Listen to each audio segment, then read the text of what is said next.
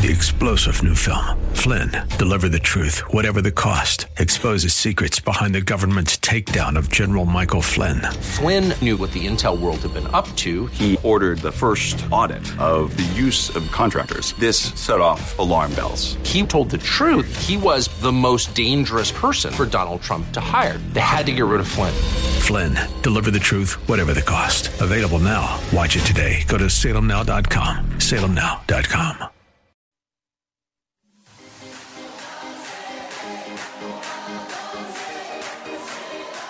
Welcome to Let Us Reason, a Christian-Muslim dialogue with host Al Fadi.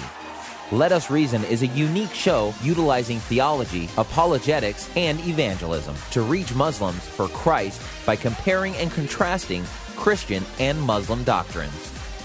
And now, your host, Al Fadi. Well, hello everyone. This is Al Fadi, and I want to welcome you to our special live stream from our studios. And of course, many of you are veterans now. You are familiar with our format where we do this in two parts, simply because I'm not only doing a live stream, and I'm not only doing it in video, but also I am taking into consideration my radio show, also called Let Us Reason. And usually it's about 24 minutes in length for each episode. So this particular live stream right now is going to be two parts. The first part will be 24 minutes, give or take, and the second part will be 24 minutes, also give or take. And we will take like about a minute in between. And then when we're done, we may take a couple of minutes after that for any additional Q&A. With me here, of course, in our studio is a special guest. But let me tell you what's going to happen in this live stream and later today. So I have at least one guest right now that is joining me, an ex-Muslim. Many of you are familiar with. When I mention the name, you'll know whom I'm talking about.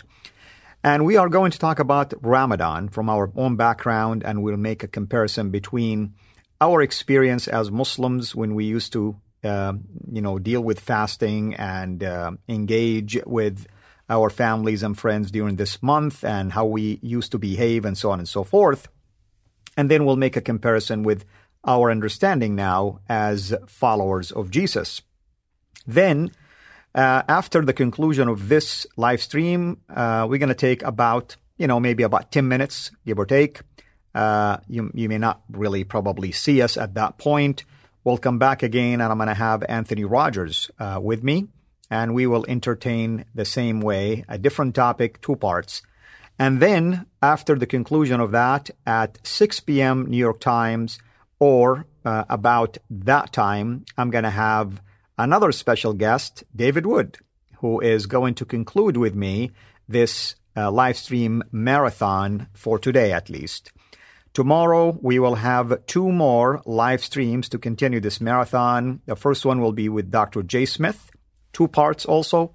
And the last one will be with Brother Mel to continue our talk about the historicity of Muhammad, or the historical Muhammad, if you wish, and the critique about his, the real Muhammad compared to the new findings that is pointing out to possibly a different character per se.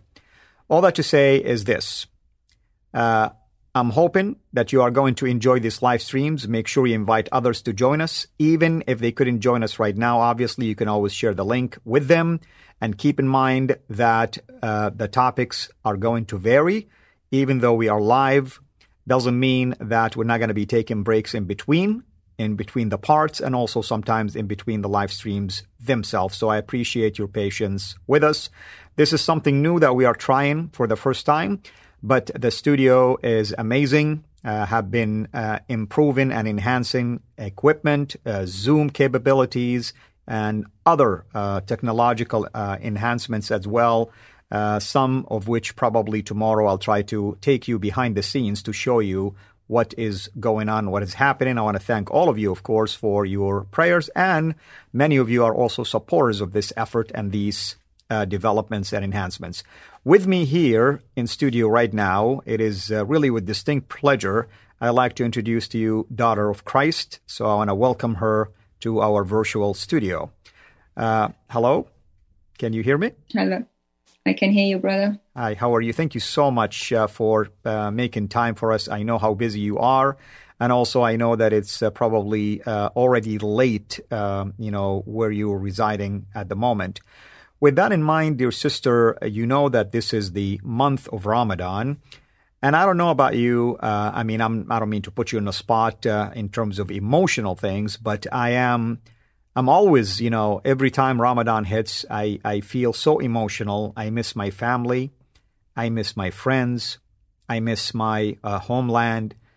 I miss the experience just of being with people. And, many know that I haven't seen my mother in over 20 years, and it's painful. But at the same time, I feel a sense of relief as well, that I don't have to go through the exercise of doing the fasting that I used to do, even though fasting is, I'm sure, a healthy thing. Our Lord fasted. We are taught to fast for certain reasons, but what I mean is not the religious regimented thing anymore for us. It's done for totally different reasons. Why don't you share with me your experience, for instance, when Ramadan hits every year? Thank you, brother. Thank you for having me. It's an honor to be part of your marathon, even if it's just for a short leg. God bless you for that. I share what you say about the feeling, the emotional part of Ramadan. Unfortunately for Muslims, Islam catches you by the emotion rather than reason. So I'm glad you call your programs Let Us Reason. Islam structures things around fasting to play on people's emotions. So it's not so much about getting close to God, but it's more about, if you live back home, in Arab countries, they bring out the Fawanista lanterns. They put decorations in the street. People come together around the iftar table to break their fast with their families. So when the Lord touches our hearts, actually brings us out of the falsehood of Islam, and then you find yourself reviled, you find yourself pushed out, kicked out of the family structure, the warmth of the family. When Ramadan comes along and you're outside that religion, you feel the longing back to just this togetherness that you had before. And but then when that happens to me, brother, I remind myself, no, look what the Lord has saved me from. Because even though we have all this good stuff that you talked about, family and the love and the togetherness, at the end of it was hell, because it is a false religion and it is a false prophet, and the love of your family, it doesn't save you from hell. What good will that do when you find yourself at the end, when you realize that all this was for nothing and it wasn't really God, and you die and you face a God that you've never known because of that Satan has worked structure in such a way to trap people by their emotions in a false religion. Amen. Amen. Again, if you're joining us, you are not only watching our live stream, Let Us Reason, but if you are on radio, this is part one of our podcast, Let Us Reason. And this podcast will end in about 16 minutes from now. And then we will do part two with us here in studio, virtually at least, Daughter of Christ. And we are talking about Ramadan, first from our Islamic background and our past experience. And then we're going to talk about it right now as believers in Christ as well. Brother Nasser was going to join us. I'm not really so sure what happened. I hope he's doing fine. Maybe the studio can kindly just follow up with him quickly by email if possible. If not, maybe during the break I can check with him by phone. But all that to say is I definitely share the same experience that you are sharing here. And wanted just to ask you, when you accepted Christ, how did you understand fasting, at least at the beginning of your journey? Did you really believe that what Islam says, that fasting was prescribed to us as it was prescribed to others in the past, meaning to other religions through other prophets? Yeah, so when I was Muslim, I did believe that.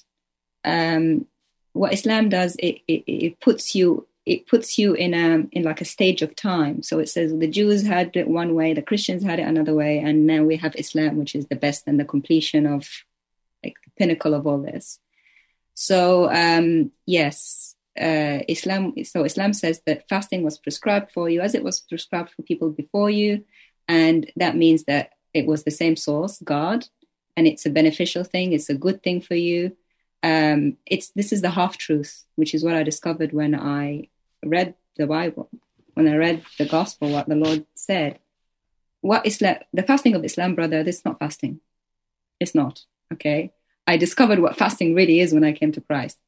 Fasting in Islam is all about, when I was Muslim, it was all like a sale to me. Like Ramadan is a sale, you know, it comes once a year. You have to work hard to get your forgiveness, to get good deeds, to get your balances of, you know, balances of good deeds up, so Allah will accept you. Whereas fasting, when you come to Christ, I don't fast so that Christ accepts me. He already has accepted me. I don't have to work for his love and acceptance. That's one. It's not a sale. It's not like a special time of year where, you know, you get, you know, 50% off, you know, you get an easier path to Jannah. No, you can fast anytime during the year. And the way Muslims fast, and they know this, is that everybody knows you're fasting. Everybody knows they're fasting. It's a show of, I'm fasting. And whereas the Lord Jesus Christ says, when you fast, anoint your head and wash your face, that your fasting may not be seen by others. Amen. And your Father who is in secret, he rewards you. Whereas Islam, everybody knows you're fasting, and it's not a secret. It's a show of pride. Fasting in Islam is all about you. Sorry, but. Oh, no, I agree. I mean, absolutely. I remember, for instance, I mentioned to you earlier before the show started that not only I was fasting Ramadan, but if you remember, the Prophet of Islam says that he was also fasting or encouraging the fasting on Mondays and Thursdays for extra good deeds. Little that I knew that the Pharisees used to fast these days, and now I understand why he was fasting the same days, of course. But I used to do that, but I made sure all of my friends knew that I was fasting, and I was fasting those days. In other words, I was trying to elevate myself above them and be an example for them, per se. Yeah, we all know that there's nothing original about Muhammad at all. Like, every idea he has, he probably just borrowed from the Jews, or it's an idea that he borrowed from somebody. And that includes the Mondays and Thursdays. Brother, you must have been a better Muslim than me, because I didn't do the Mondays and Thursdays outside of Ramadan, because I followed the hadith that says, if you fast Ramadan and then you fast the 6th of Shawwal, which is the month after, it's as if you fasted a lifetime. So I was very sort of clever, trying to be economical with it. I said, well, it's as if I fasted, you know. So you must have been more devoted than me, brother. That's right. That's right. So, for instance, you know, even though the Quran says that fasting was prescribed to Muslims as it was prescribed to people before, listen to, for instance, one hadith by Ibn Khuzaymah. This is what it says. Abstain, this is Muhammad speaking, abstaining from food for my sake, abstaining from drinks for my sake, abstaining from desires for my sake, and abstaining from sex for my sake. So it seems like Muhammad is contradicting his Quran as always, and claiming now this fasting actually is for his own sake, not for the sake of God. If Allah really is the one who prescribed it, at least Muhammad would say for the sake of Allah, or for the sake of Allah who instituted it for others before you. So have you ever came across anything like this as you were studying on fasting in Islam? It's very interesting, brother. Muhammad gets his pronouns wrong a lot of the time because as we know, Allah is his alter ego. He's imagining a God that's telling him these things, whereas he himself is saying it. There is a similar hadith, brother, where Muhammad says, whoever grants me what's between his jaws, meaning the tongue, and what's between his legs, meaning, you know, his desires, if he grants me that, then paradise will be for him. When he should have said God. But he forgot his pronouns. I think that's very, very interesting, brother. Yes, I know. Yes. Good news, we have Brother Nasser with us here. So I want to welcome Brother Nasser to our virtual studio. I think there'll be probably a few seconds of a delay here before before he is here with us. But we are going to ask Brother Nasser the same thing to hear from his perspective about fasting and Ramadan. Again, if you're tuning in, this is Let Us Reason. This is our live stream in video format. It is being live streamed as we speak right now on both Facebook at my personal page, alfadi.sira, and our also YouTube channel, Sira International. Speaking of which, by the way, we're probably going to hit 65,000 subscribers as we speak right now, because we were almost knocking on the door of 65,000 subscribers. So I want to thank all of you for being, part of our journey to this milestone. Do we have Brother Nasser with us? It doesn't look like. Hey, Brother Nasser, how are you? I'm doing well, my brother. How are you? I'm doing fine. I'm sorry we were worried about you, and I hope, it wasn't just something on our part, but you haven't missed really a whole lot. We have a special guest, our dear sister, Daughter of Christ, and I don't know if you've ever interacted with her in the past, but you probably have heard her testimony and also some of her amazing, topics that she does with me and also with Sister Hatun. Brother, the way we're doing this is that the first half is going to be for my podcast and the second half also for my podcast. So we usually spend 24 minutes doing the live stream, then we pause for a minute, and then we do the second part as well for 24 minutes.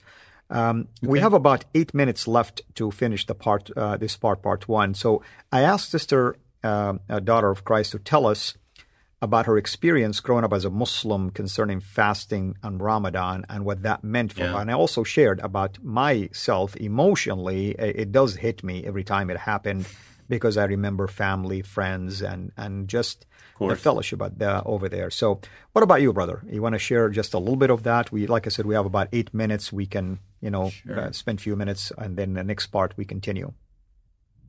Yeah. Oh, my goodness. Ramadan, when I was young, I'd look forward to it pretty much all year long. It was, for me as a young Muslim, it was how people in the West get about Christmas, because if Ramadan fell during the school year, your school hours were shorter, you could sleep in, you would get to see your whole family, all the time, the whole month long. Aunts and uncles maybe from other parts would come and we'd all stay in the same city for days. We'd have a most amazing meals you would eat, which sounds funny, I know, to some people, the month of fasting. And yet that's when all the best food comes out every single night, and you're just eating meal after meal after meal, until sometimes 3 or 4 o'clock in the morning. And having a great time, seeing friends, seeing family, cousins, and then you go to sleep. And it was just so much fun. When I first learned about, as I was old enough to begin, doing my salah, doing my prayers, and participating in the fast, I was so worried about am I going to be able to keep from, not eating anything during the day wasn't the part that bothered me, but the idea of not drinking anything, not having one drop of water all day long. I was how do you do that? And I was so nervous about that. And then I realized watching the adults, in the family, it's just, you just sleep all day. You just become nocturnal, and, you get up to do your prayer, at noon and afternoon, and then the rest of the time you don't have to do anything, and you can just eat and drink as much as you want all night, and it's so easy.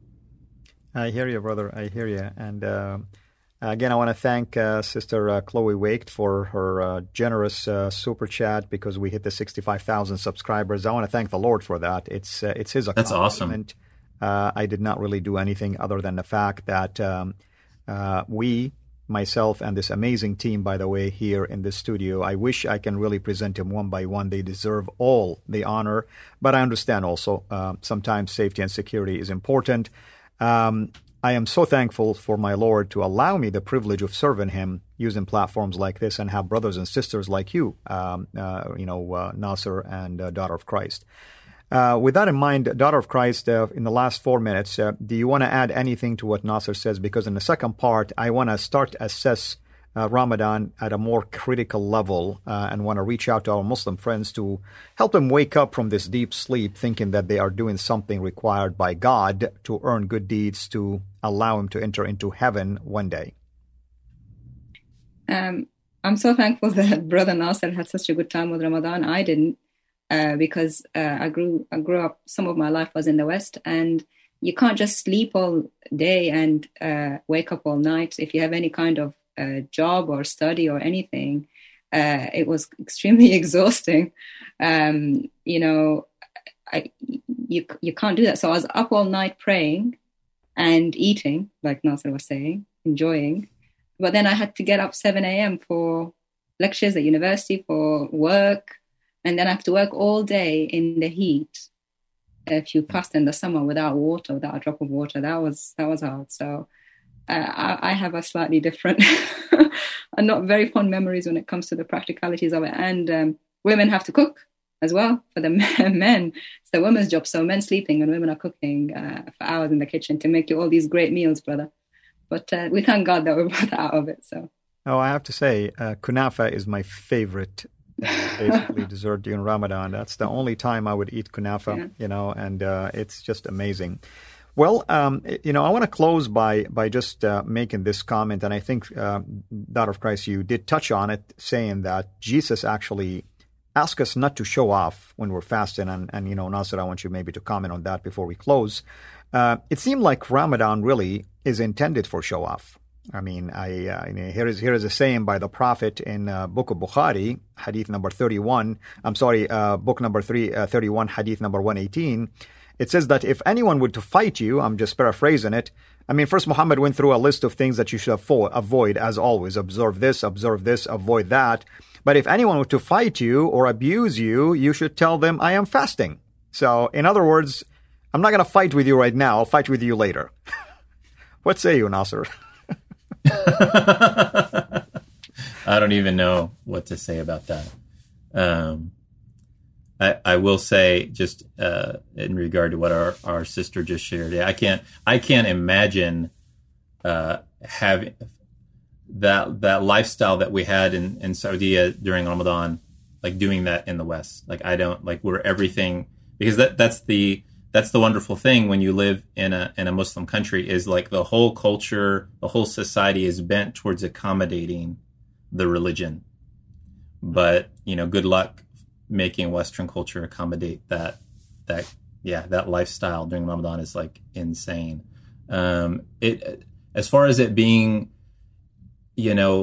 conducive to showing off. Yeah, I mean, I personally sort of, made it my mission. I was always trying to outdo, other members of my family, and, how well I observed, the regulations, the commands in Islam. And so I always, like, I would never cheat. I'd sometimes have friends at school that would cheat during the day, or if they really wanted to play soccer in the afternoon and they couldn't wait, and then they'd want a drink of water or whatever. And they think, who's gonna care? I would never do any of that. And I brag about it, right? Because if you can do the thing that it's asking you to do, even if it seems extreme, now you have something to brag about, to boast about. And I for sure that part of me that liked showing off, that liked, the praise of other people, that part of me was fed by the restrictions that placed on you during the day on Ramadan. Just like it's a thing to brag about that you get up for the early morning prayer. Like, how many people skip that prayer? How many people sleep in? And yet, if like in Saudi, like in the local masjid, the local mosque, that was like the least attended prayer for a reason. Like when you go actually show up and not just pray from home, but actually go to the mosque, like walk to the mosque and pray there, and there'd be like 5 people in the room praying. versus, any other 4 prayers of the day, have a ton more people, even during Ramadan, which is sort of surprising because most of us hadn't gone to bed yet anyway. Like we've been up all night, but still, so I would do that because I wanted people to see. I want people to see that I was there, see that I was praying, see that I took this stuff seriously, and I was very proud of that. Yeah. Well, thank you, brother, for sharing this. Hold your thought, because when we come back, we want to talk about our experience in the West. And this basically brings us to the conclusion of our part 1 of Let Us Reason, the podcast.